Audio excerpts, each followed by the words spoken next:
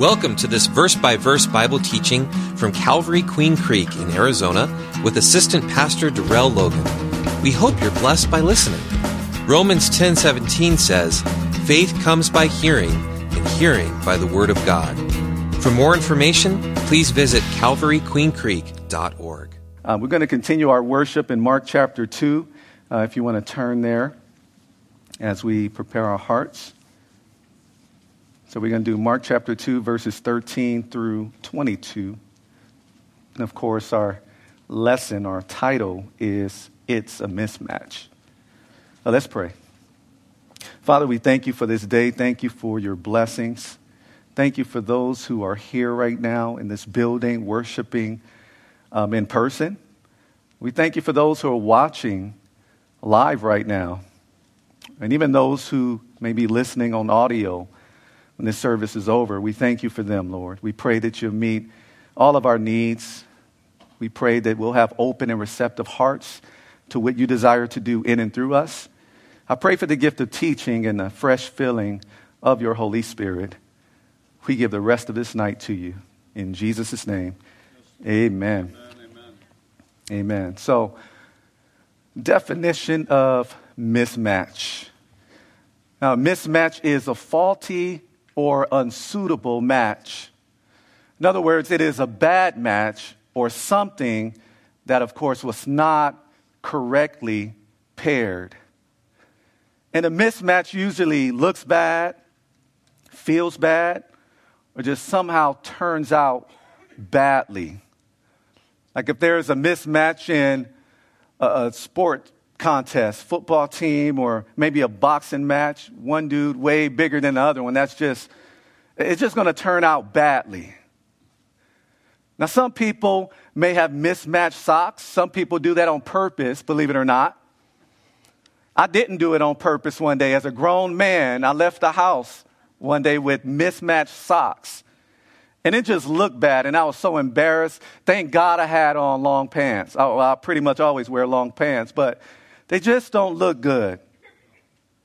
Just feels so bad. Just feels wrong. And then, of course, people who have on mismatched shoes, that's even worse. I don't know how that would happen.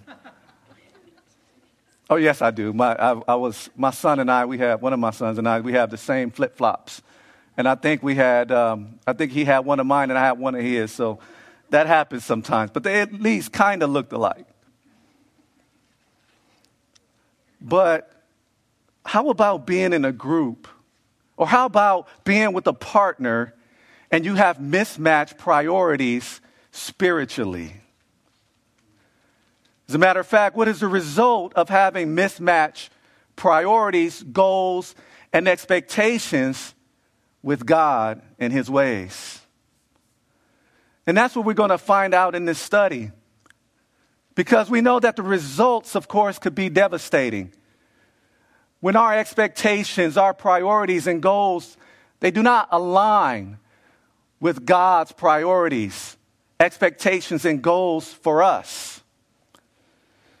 And so, to dive into our study tonight, we want to start with verse 13 in Mark chapter 2. Now, Jesus had recently forgave a paralyzed man, and he healed this man as well. And so we want to keep that in mind as we continue with verse 13, because it says, then he went out again by the sea. So this is, of course, the Sea of Galilee. And the multitude, this large group of people, came to him, and he taught them. And as he passed by, he saw Levi, also known as Matthew, the guy God used to write one of the gospel accounts, that same Matthew. And so he saw him, the son of Alphaeus, sitting at the tax office. He was in his tax booth. And Jesus said to him, "Follow me." So Luke 5:28 tells us that he left all. And he arose and followed Jesus. So obviously Levi, or Matthew, was a tax collector. And he collected taxes for the Roman government. And the Romans would put taxes on the land, goods that were produced and sold in the region, and They also taxed products that were sold. And Roman officials during that time, in the New Testament time, they sold the right to collect taxes to the highest bidder, to the person who had the highest bid. And so that person who won the bid, they, of course, would have that right to collect taxes in that area, and they were called the chief publican. And then they would in turn hire other tax collectors, and they would collect taxes for them. Because that person, that tax commissioner who won that bid, they would have to submit a certain amount of money to the Roman Empire. And so if they hired enough tax collectors, then of course they would meet the requirement that they had made or that they had with the Roman government. Now, additionally, these tax collectors were Jews. They were usually Jews, and they, of course, were hated by their fellow countrymen because they saw them as traitors. They were helping out the oppressors, the Roman Empire. So they were hated by them. And they were also seen as corrupt people because they would even charge the people above the amount that was required by the Roman Empire. And they did that because they were able to keep the extra money. And so these folks, these tax collectors, they kept their pockets padded. They were well off. They could be pretty wealthy from doing this, pretty much from cheating people. But we see in our lesson tonight that there is one tax collector named Levi, called by Jesus, and he left everything and followed our Savior. Now, not only did he leave his job, but he also left some other things in that tax booth. And what are some of the things that he left? Well, first of all, he left not just the tax booth, not just his job, but he left the worship of money. He left the worship of riches, as it tells us in the scriptures. It tells us in Matthew 6:24 that no one can serve two masters, for either he will hate the one and love the other, or else he will be loyal to the one and despise the other. You cannot serve God and mammon. You cannot serve God and riches. And so in following Jesus and leaving the tax booth, he also left his God with the little g. He left riches. And in leaving the worship of money and leaving the worship of riches, what he also left was all kinds of evil, as it tells us in 1 Timothy 6, verse 10. I'm only going to read the first half of verse 10. It says, "For the love of money is a root of all kinds of evil." See, for Levi and many other tax collectors and chief publicans, that love of money that they had, that worship of money they had, led them to try to take advantage of people. And they did, of course, take advantage of people. They cheated them. Another thing that he left within that tax booth was being a part of the Jews' problem. He wasn't a part of the solution. He was a part of their problem. He already had a problem with the Roman Empire being oppressed, and now he was a part of it, being a traitor. And so he left that behind. He left temporary satisfaction behind. He left that behind, and he picked up eternal satisfaction. Eternal satisfaction in Christ. And the question I have for you is, what have you left behind when you started to follow Jesus? Because there's some who have claimed to have started following Jesus. They claim to have left that old life behind and followed our Lord, but they still identify themselves with the same old lifestyle.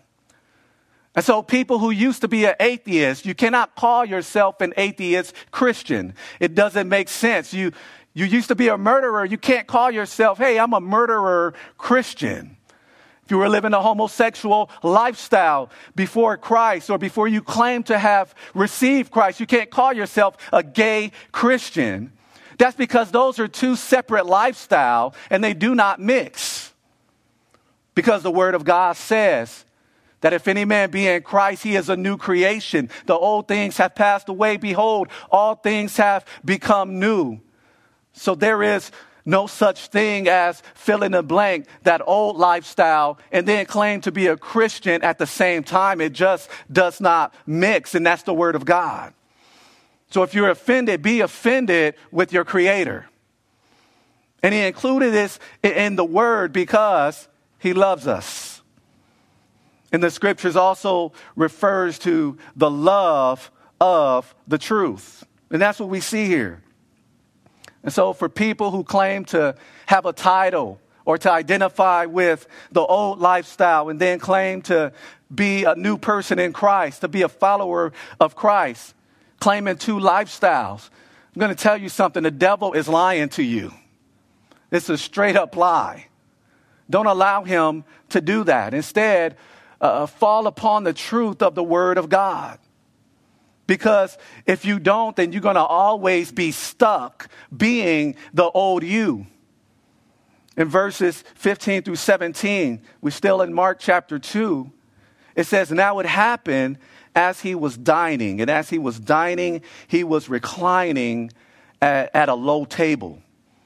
And that at that time was the posture for people at a formal banquet or dinner party. And so he's at this great feast at Levi's house, at Matthew's house. And the scriptures tell us that many tax collectors like Levi and sinners, they were there with Jesus and his disciples. For there were many and they followed him. And when the scribes and Pharisees saw him eating with the tax collectors and sinners, they said to his disciples, how is it that he eats and drinks with tax collectors and sinners? When Jesus heard it, he said to them, those who are well have no need of a physician or a doctor, but those who are sick.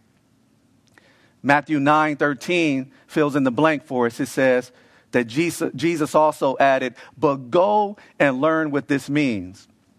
I desire mercy and that's not sacrifice. I desire, in other words, faithful love and loyalty and not sacrifice. So I know you're good with doing some things externally, doing some religious things, some religious rites. I know you're good with that, God is saying in that Old Testament scripture in Hosea 6:6. I know you're good with those things, but people missed out on what really matters. He desires mercy, faithful love, loyalty, and not just outward actions. So Jesus adds that line there in Matthew 9:13. Then it continues in Mark 2:17. I did not come to call the righteous, but sinners to repentance. And so Matthew, this tax collector, he appreciated Jesus and he did not want to keep Jesus to himself. So the reminder for us is that we can pull from this is that Jesus is too big for us. He is too good just for us. We cannot be and shouldn't be selfish with Jesus. Jesus is for anybody who will receive him, who will receive the work that he's done on all of our behalf. And so Matthew knew that. He appreciated him. And he invited him to this great feast. He put it on for him. And then, of course, he invited some friends, some other tax collectors and sinners. But then you had the religious leaders there. You had the Pharisees and you had the scribes there. And they were so shocked that Jesus was eating with sinners, that he was eating with these traitors, these tax collectors, these cheaters. And that's because in their view, eating at the same table with people was a sign of friendship and relationship. So what are you doing, Jesus? These religious leaders were thinking. But we need to know that Jesus did not hang with sinners just for the fun of it. You know, like a doctor who focuses his or her time mostly on the sick, mostly on those who are not healthy. In that same way, Jesus focused on those who were not healthy spiritually. He focused more on those who were spiritually sick with that terminal disease of sin, that disease that leads to death. And that's awesome that he focused on sinners. And this brings us to a scripture in 1 Timothy chapter 1, verse 15. It says, "This is a faithful saying, and it's worthy of all acceptance, that Christ Jesus came into the world to save sinners." And then the Apostle Paul says, "Of whom I am chief." I'm the worst of sinners. But praise God that Jesus, our great physician, our great doctor, he came and he focused on sinners. He focused on those who are spiritually dead, those spiritually sick. And what we see here is him setting a pattern for those of us who are believers, those of us who've repented and we put our faith in Christ. He set an example for us in how we should be available to those who are lost in their sins. And if they were to die in that state, they're going to be eternally lost, eternally separated from God. So he sets this pattern for us that hey, we don't do what they do. We don't practice the same sins that they practice. But we make ourselves available to them. No, we are not the physician. We are not the doctor that Jesus is, but we introduce them to the great physician who can heal them of their spiritual sickness. So he sets that pattern for us. And these scribes, these teachers of the law and the Pharisees, they were sick too. They just didn't realize it. And that's because they were self-righteous. And in of themselves, they thought they were good with God. Well, I'm a religious leader. I know the law. I have the law. I'm physically related to Abraham. I must be good. I'm a part of the nation of Israel. I'm okay with God. I don't do this or that outwardly. They were self-righteous. And this self-righteousness explains their response that we see in verse 16. And like the Pharisees and scribes, these religious leaders, there's some people today who are self-righteous. They don't realize that they're in the same boat, or at least we used to be in the same boat as people whose sins are laid out before the whole world. As those who commit blatant sin, we're just as much sinners as they are. It may not be seen in the open, but they're sins of the heart. For example, like lust and hate.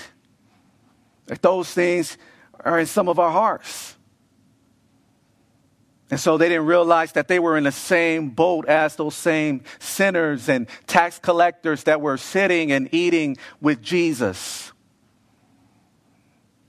And so the advice to those who are self-righteous is to get out of Jesus' way and let him tend to the sick. But they were getting in Jesus' way here. In verses 18 through 20, we're still in Mark chapter 2, the disciples of John and of the Pharisees were fasting. And so they gave up eating and drinking for spiritual purposes for a time. Then they, that is some people, Mark 9:14 says the disciples of John actually came to Jesus. It says, why do the disciples of John, why do we and the Pharisees fast, abstain from food and abstain from drinking? Why do we do that, but your followers, Jesus, do not fast? And Jesus said to them, can the wedding guests of the bridegroom fast? Matthew 9:15 says, mourn while the bridegroom is with them. As long as they have the bridegroom with them, they cannot fast. I'm with them. But the days will come when the bridegroom will be taken away from them, and then they will fast in those days. Now, maybe the disciples of John the Baptist fasted because the ministry of John the Baptist focused on repentance. And then, of course, based on Luke chapter 18, verse 12, it would appear that the Pharisees would often fast twice a week. And they made it a ritualistic thing, got away from the true purpose of it. It became ritualistic. And Matthew 6:16 would indicate that that many religious people at the time, like the Pharisees, were in fact hypocritical in their fasting. And you can read it there, and I'll read it for you. It says, moreover, when you fast, and this is Jesus speaking to his disciples, when you fast. And so as a believer, it's okay to fast. But at that time that the disciples of John or the people approached Jesus, he said, no, it's not appropriate right now. How can they mourn? I'm with them. The bridegroom is here. So when you fast, do not be like the hypocrites with the sad countenance, with the sad expression on your face, because what they do is disfigure their faces. They make it look painful and awkward so that they may appear to men to be fasting. Assuredly, Jesus said, I said to you, they have their reward. And they have their reward from men. And so they wanted to impress men. They got what they deserve. That's their reward. So they can't expect a reward from God. So don't fast like the hypocrites. And so many of these Pharisees were doing that. And then, of course, we see Jesus' answer. He answered their question first off with a question, and then told them that, hey, my disciples can't fast while the bridegroom is with them, while I'm with them. And being with the bridegroom, like at a wedding feast, it was a time of rejoicing. It wasn't a time for mourning, is what he was saying. And he was saying that because sometimes fasting was done in a time of mourning in the Bible. Sometimes it was done in a time of repentance. And so being with Jesus, he's saying, this is a celebration time. This is a joyous occasion. They are with me. My followers are with me. But then there's the question, well, if Jesus is the bridegroom, who is the bride of Christ? And the Holy Spirit, of course, through the Apostle Paul, in one of these scriptures in 2 Corinthians 11:2, it says, for I am jealous for you with a godly jealousy.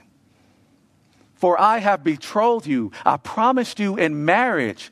He's saying to the Corinthians, the Corinthian church, I promised you in marriage to one husband. Of course, that's Christ, that I may present you as a chaste or pure virgin to Christ. So the Apostle Paul was jealous for them, the godly jealousy, because look, you belong to Jesus. Don't stray away from him. Don't cheat on him. Jealous for you with the godly jealousy. And so the church is the bride of Christ. And of course, marriage between a man and woman is a visible representation of that relationship between Jesus and his church. And so when we mistreat the church, we are mistreating the bride of Christ. And so man and woman in a marriage relationship, again, a representation of Christ and the believers. And so it's no wonder that the enemy will want to destroy that with unbiblical and sinful laws. Will want to destroy whatever God created. It's no wonder that he wants to destroy what it represents.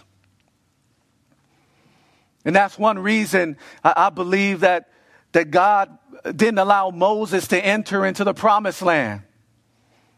And here's the example that I'm going to give you. Remember, there was the first time God told him to strike the rock. And to strike the rock so that water would come out for the children of Israel. But then another time when the Israelites were thirsty in the wilderness, remember, they had just come out of Egypt. Now, instead of hitting the rock again to bring water out of the rock for them, God told Moses to speak to it. And so just like the devil will try to mess up the representation of marriage that God created, which represents the relationship between the church and Christ, Moses messed up the representation or the picture that God was trying to paint. So not only did he misrepresent God, not only did he disobey God in striking that rock that second time, in that second instance to bring out water, but he messed up the picture. Because we see that rock is a type of Christ. It was a representation of Christ. And so the picture that God was painting that Moses messed up at the time was that Jesus was only going to be struck once. He was only going to come and die for sin one time. But that was it. You didn't have to strike him again. He's not going to be stricken again. In fact, he's going to come back as a conquering king, as a lion from the tribe of Judah. And he's going to reign on this earth. So all we need to do to the rock the second time, because he's not going to be struck again, is to speak to the rock and ask him to come into our lives. And so just like the devil would want to mess up this picture, this representation of marriage, because it represents Christ in the church, that relationship, Moses did that. And that's an example that I wanted to throw out to you as an example of how people or the enemy would try to mess up what God is trying to give us a picture of. But now, although Jesus did not require his disciples to fast while he was on earth before the crucifixion, of course, as believers, it's something that we do occasionally. There are even examples of believers fasting in the book of Acts. So Jesus isn't saying here in these scriptures that there's something wrong with fasting. That's not what he's saying.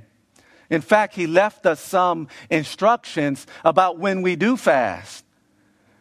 And so for this, we're gonna stick to Matthew chapter 6 for a couple verses 17 and 18, where it says, "But you," Jesus speaking to his disciples, "when you fast, anoint your head and wash your face, so that you do not appear to men to be fasting, but to your Father who is in the secret place, and your Father who sees in secret will reward you openly." Remember the hypocrites, the Pharisees, they distorted their faces to appear to be fasting, to get a pat on the back from man. But believers, when we fast, that's not what we do. We pray, we fast to our Father in secret. And so if we have to wash our face and anoint our head to get refreshed so that we look like we're really not fasting, although God knows we are, then we need to do what we have to do. But don't just distort your face or look disheveled so that you can get some congratulations from men.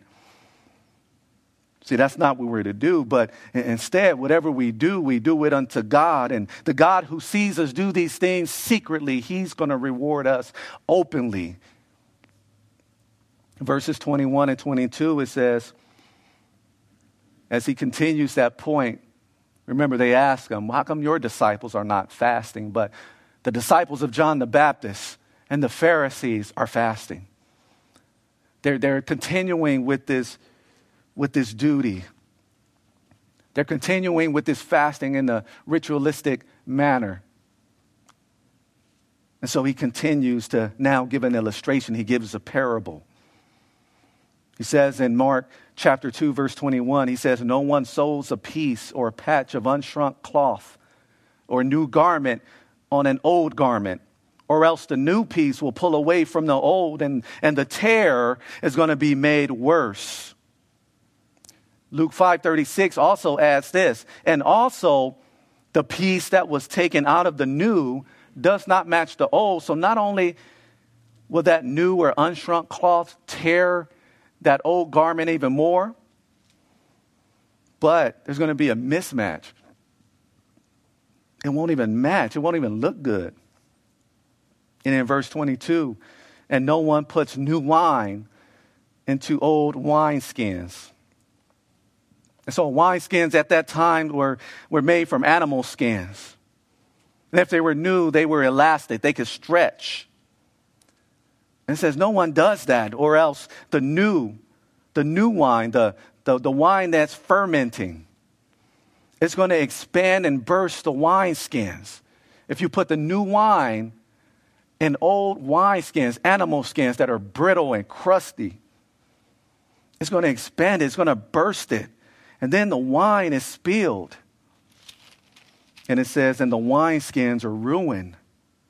But this is what's supposed to happen, Jesus is saying in this parable, in this illustration. He says, but new wine must be put into new wineskins. There's not supposed to be a mismatch, in other words.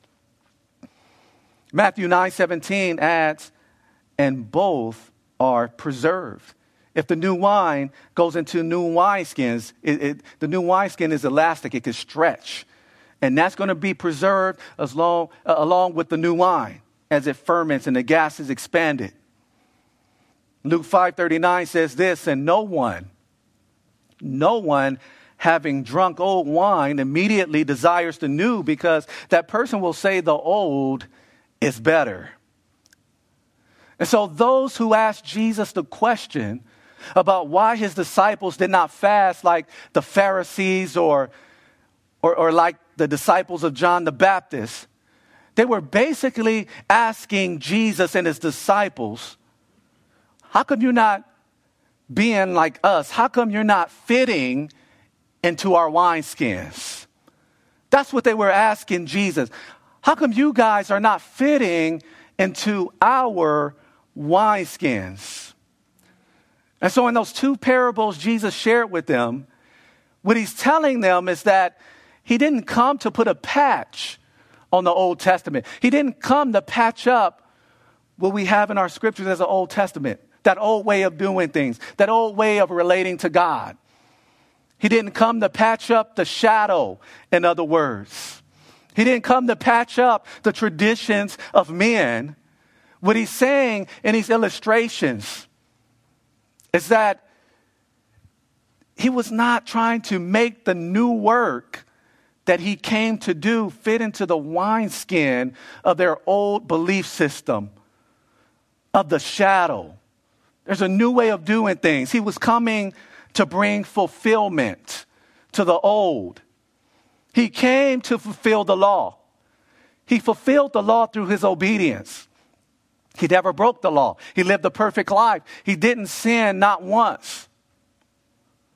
So through his obedience, he fulfilled the law. That's what he came to do. Not to put a patch on it.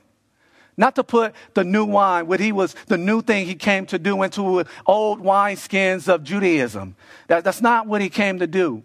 He fulfilled the law by also explaining it more fully, because they only looked at it in an external way.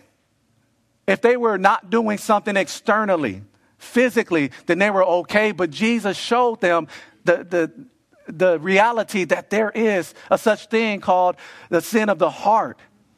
A person could commit adultery just by lusting after another woman, and vice versa. And so he fulfilled it by explaining it more fully as well. And then, of course, by taking the penalty for us for breaking the law.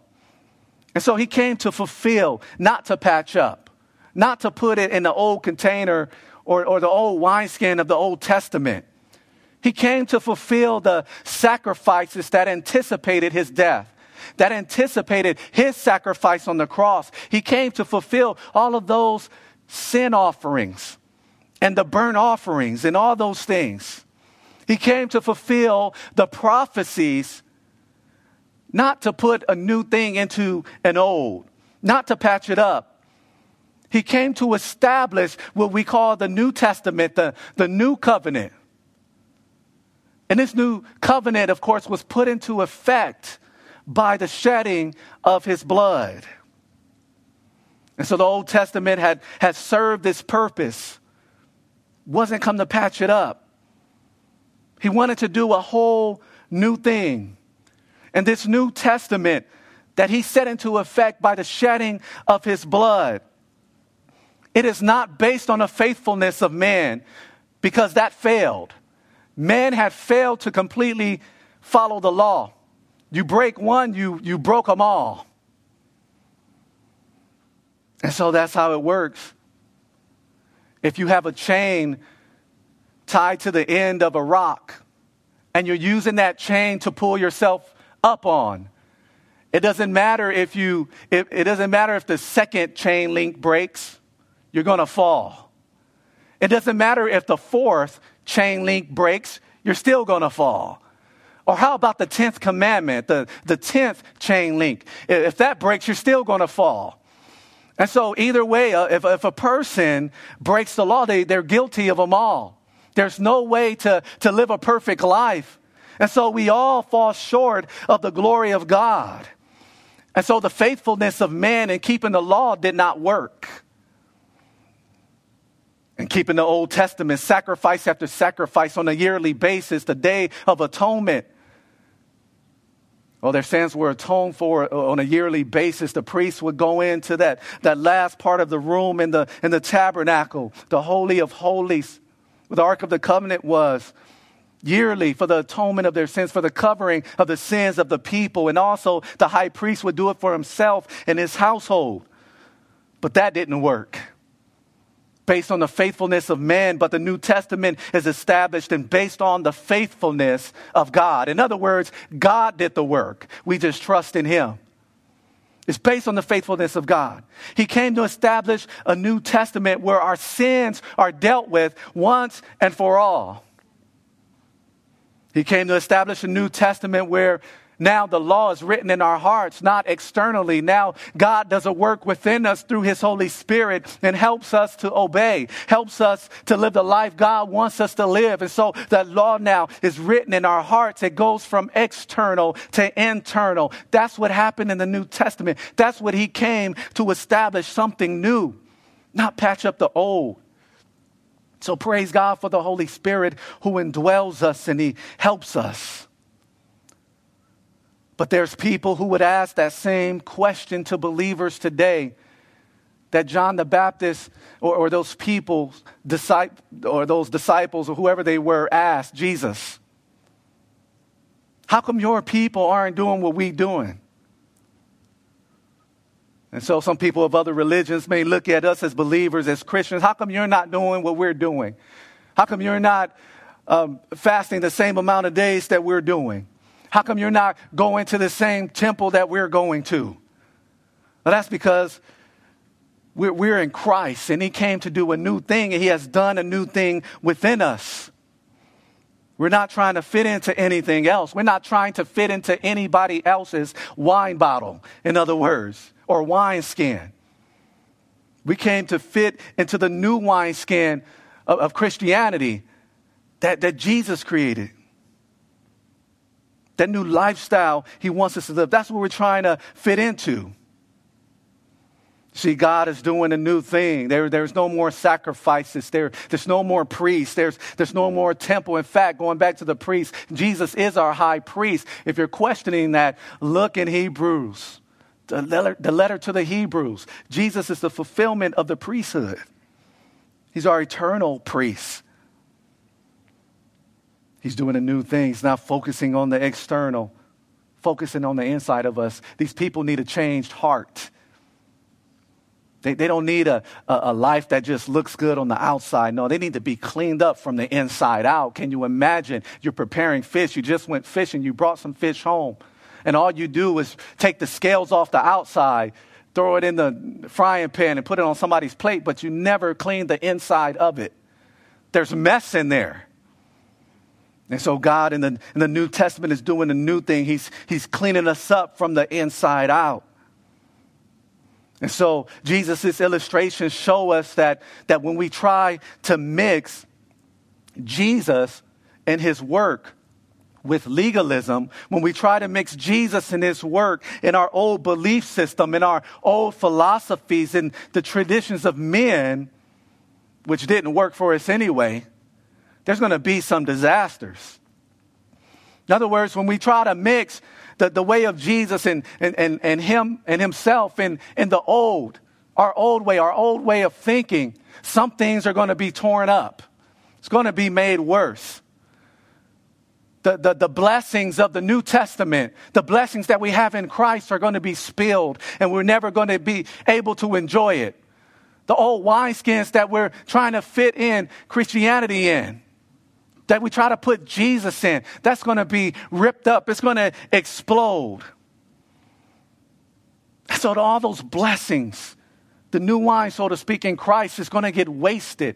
And we're not going to enjoy Christ, our life in Christ, the way we should by trying to mix in the new that Christ brings with our old philosophy.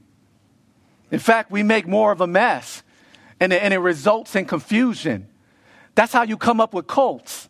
Because you're trying to mix Christianity, you try to mix Jesus and his way into this new philosophy, into some old pagan religion, and you come up with a cult.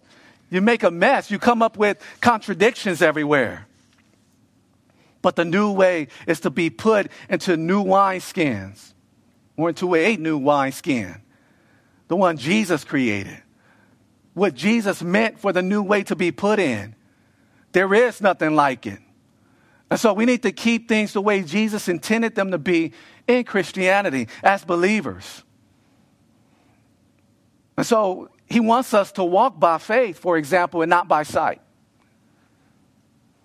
He wants us to have a faith walk, not just try to work our way into heaven.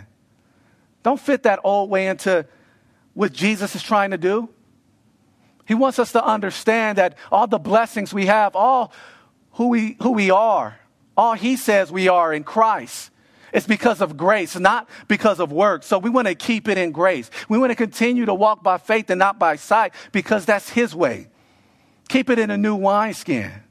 And so the question that I want to pose to all of us tonight, even those of you on Facebook Live, is what new thing is God trying to do right now? What is he trying to do in the church? What new thing is he trying to do in the Big C church? What new thing is he trying to do? Is God trying to do in the local church? And I'm not talking about changing the word of God. I'm not talking about changing any doctrine. I'm not talking about changing what God considers moral. I'm not talking about doing anything that would take attention away from God, but maybe there's something that God wants us to do right now, and it's a fresh new thing. It is new wine that God wants to spill out from the church in a good way. And maybe as a church, maybe we're trying to fit it into old wineskins. Oh, well, we always did it this way. Well, how about me, myself? Well, I always printed paper bulletins, so maybe I shouldn't just put them online. Well, maybe some of us have that type of thinking when God is trying to move in a certain way, in a fresh new way within the church to help us to be more effective in our community and effective in witnessing and effective in ministering to others in the body of Christ. Maybe we are stifling his work by not being open to the work he wants to do in and through us. And again, God will never contradict his word. So that is not where I'm going. So don't take that out of context. But we need to be flexible. We need to allow him to flow in us and through us. What new thing is he trying to do? Or are we trying to mismatch his new way, what he's trying to do right now with the old? See, God knows how to reach every generation and every person who's open to receiving him. He knows how to reach them. You know, we didn't used to do live stream, but we had to be open to that new work that God wants us to do to reach more people for Christ. What new work is God trying to do in our families? Well, we always did it this way in our families. We always did it on this date. We always did it this way. I always spoke this way. We've always sounded rude to one another. And so we're used to it. Now, what new work is he trying to do in our families? We always had devotions on Tuesday night, and so I don't feel like moving it to a Saturday. Or we always just had our small group, just the 5 of us in this house. We don't want to extend it to other family members. We don't want to extend it to cousins and aunts and uncles. In fact, we don't even want to extend our family study to neighbors. But maybe that's what God is wanting us to do right now. So what new work is God trying to do in our families? What work is he trying to do in our personal lives right now? Or do we have that same old wineskin? That old same mindset. Well, this is how I'm going to be. I'm never going to get better. But the ministry God gave you is not going to reach those people, God. No, that sounds crazy, God. What new work is God trying to do in your personal lives? As the worship team comes up. See, when God is leading us to go in a different direction, do we have the attitude of, well, we always did it this way? Do we have the attitude of, well, we always have this event at this time. Or we always have this same speaker. Or we always have this same setup. Or we always invited this group of people. Or we always only reach this community. Maybe God is saying, well, there's other communities I want you to reach in this way. And so I'll leave you with the final thought, and we're done for the night. And if you don't take anything else from this, you can take this with you. And that is, we can do more and be more effective if we don't put God in the box. If we don't put God in the box and his ways in the box, the fresh new thing that he wants to do in us and through us. He wants us to be a conduit. He wants these blessings to flow through us. And if we want to confine him, then we're not going to be as effective as we could be. We're not going to reach the people that we could reach. We're not going to reach the potential that we could reach, whether it's as a church, as a family, or as an individual. Let's pray. Father, we thank you for tonight. We thank you, Lord, for the fresh work that I see right now in the body of Christ. Lord, the creativity with the live streams and the various ways people are meeting through Zoom. Never even heard of Zoom, Lord, until a few weeks ago. Lord, they cannot stifle your word. That's what we're seeing. That's what we're seeing, God. Some people have, even right now, experienced just a fresh new thing with you, relationally. Maybe they only read their Bibles once a week, but now there's some people who had more time at home, and now they're spending more time in the Word with you 3 times a day. That's a fresh new thing you've done in some people's lives.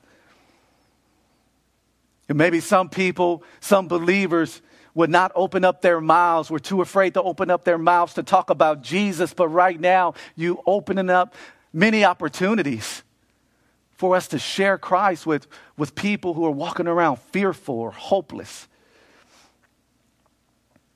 So right now we even see you doing a fresh new thing, Lord. Help us to be flexible. Help us to not put what you're trying to do within our old ways and confine with what you're trying to do and put you in the box. And I pray for those who are being used in a mighty way by you right now, Lord. May you continue to use them for your glory. May you bless my brothers and sisters right now who are listening on Facebook Live. Maybe they're viewing the recording or listening to the audio later on. Those who are in this room, those who are on this campus, perhaps in another building, I pray that you bless them the remainder of this night. Use them throughout the remainder of this week for your glory. Oh, Lord, we love you, we thank you, and we give you praise. In Jesus' name, amen. Amen. If there's anybody maybe listening online, you've never received Christ, just want to give you that opportunity to make him your personal Savior and Lord. And so again, if you mean it, I ask you to repeat after me in this prayer. Because the Bible says that if we confess with our mouths the Lord Jesus, and if we believe in our heart that God has raised him from the dead, you will be saved. That's a promise. And so if you're ready, I'm ready to pray with you. God, I heard that you love me so much that you sent Jesus to die for my sins.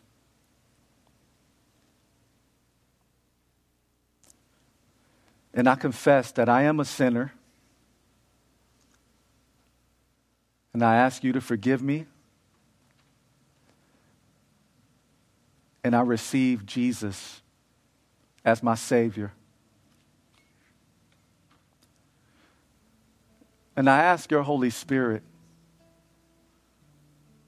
to come and indwell me. And help me to live the life that you want me to live.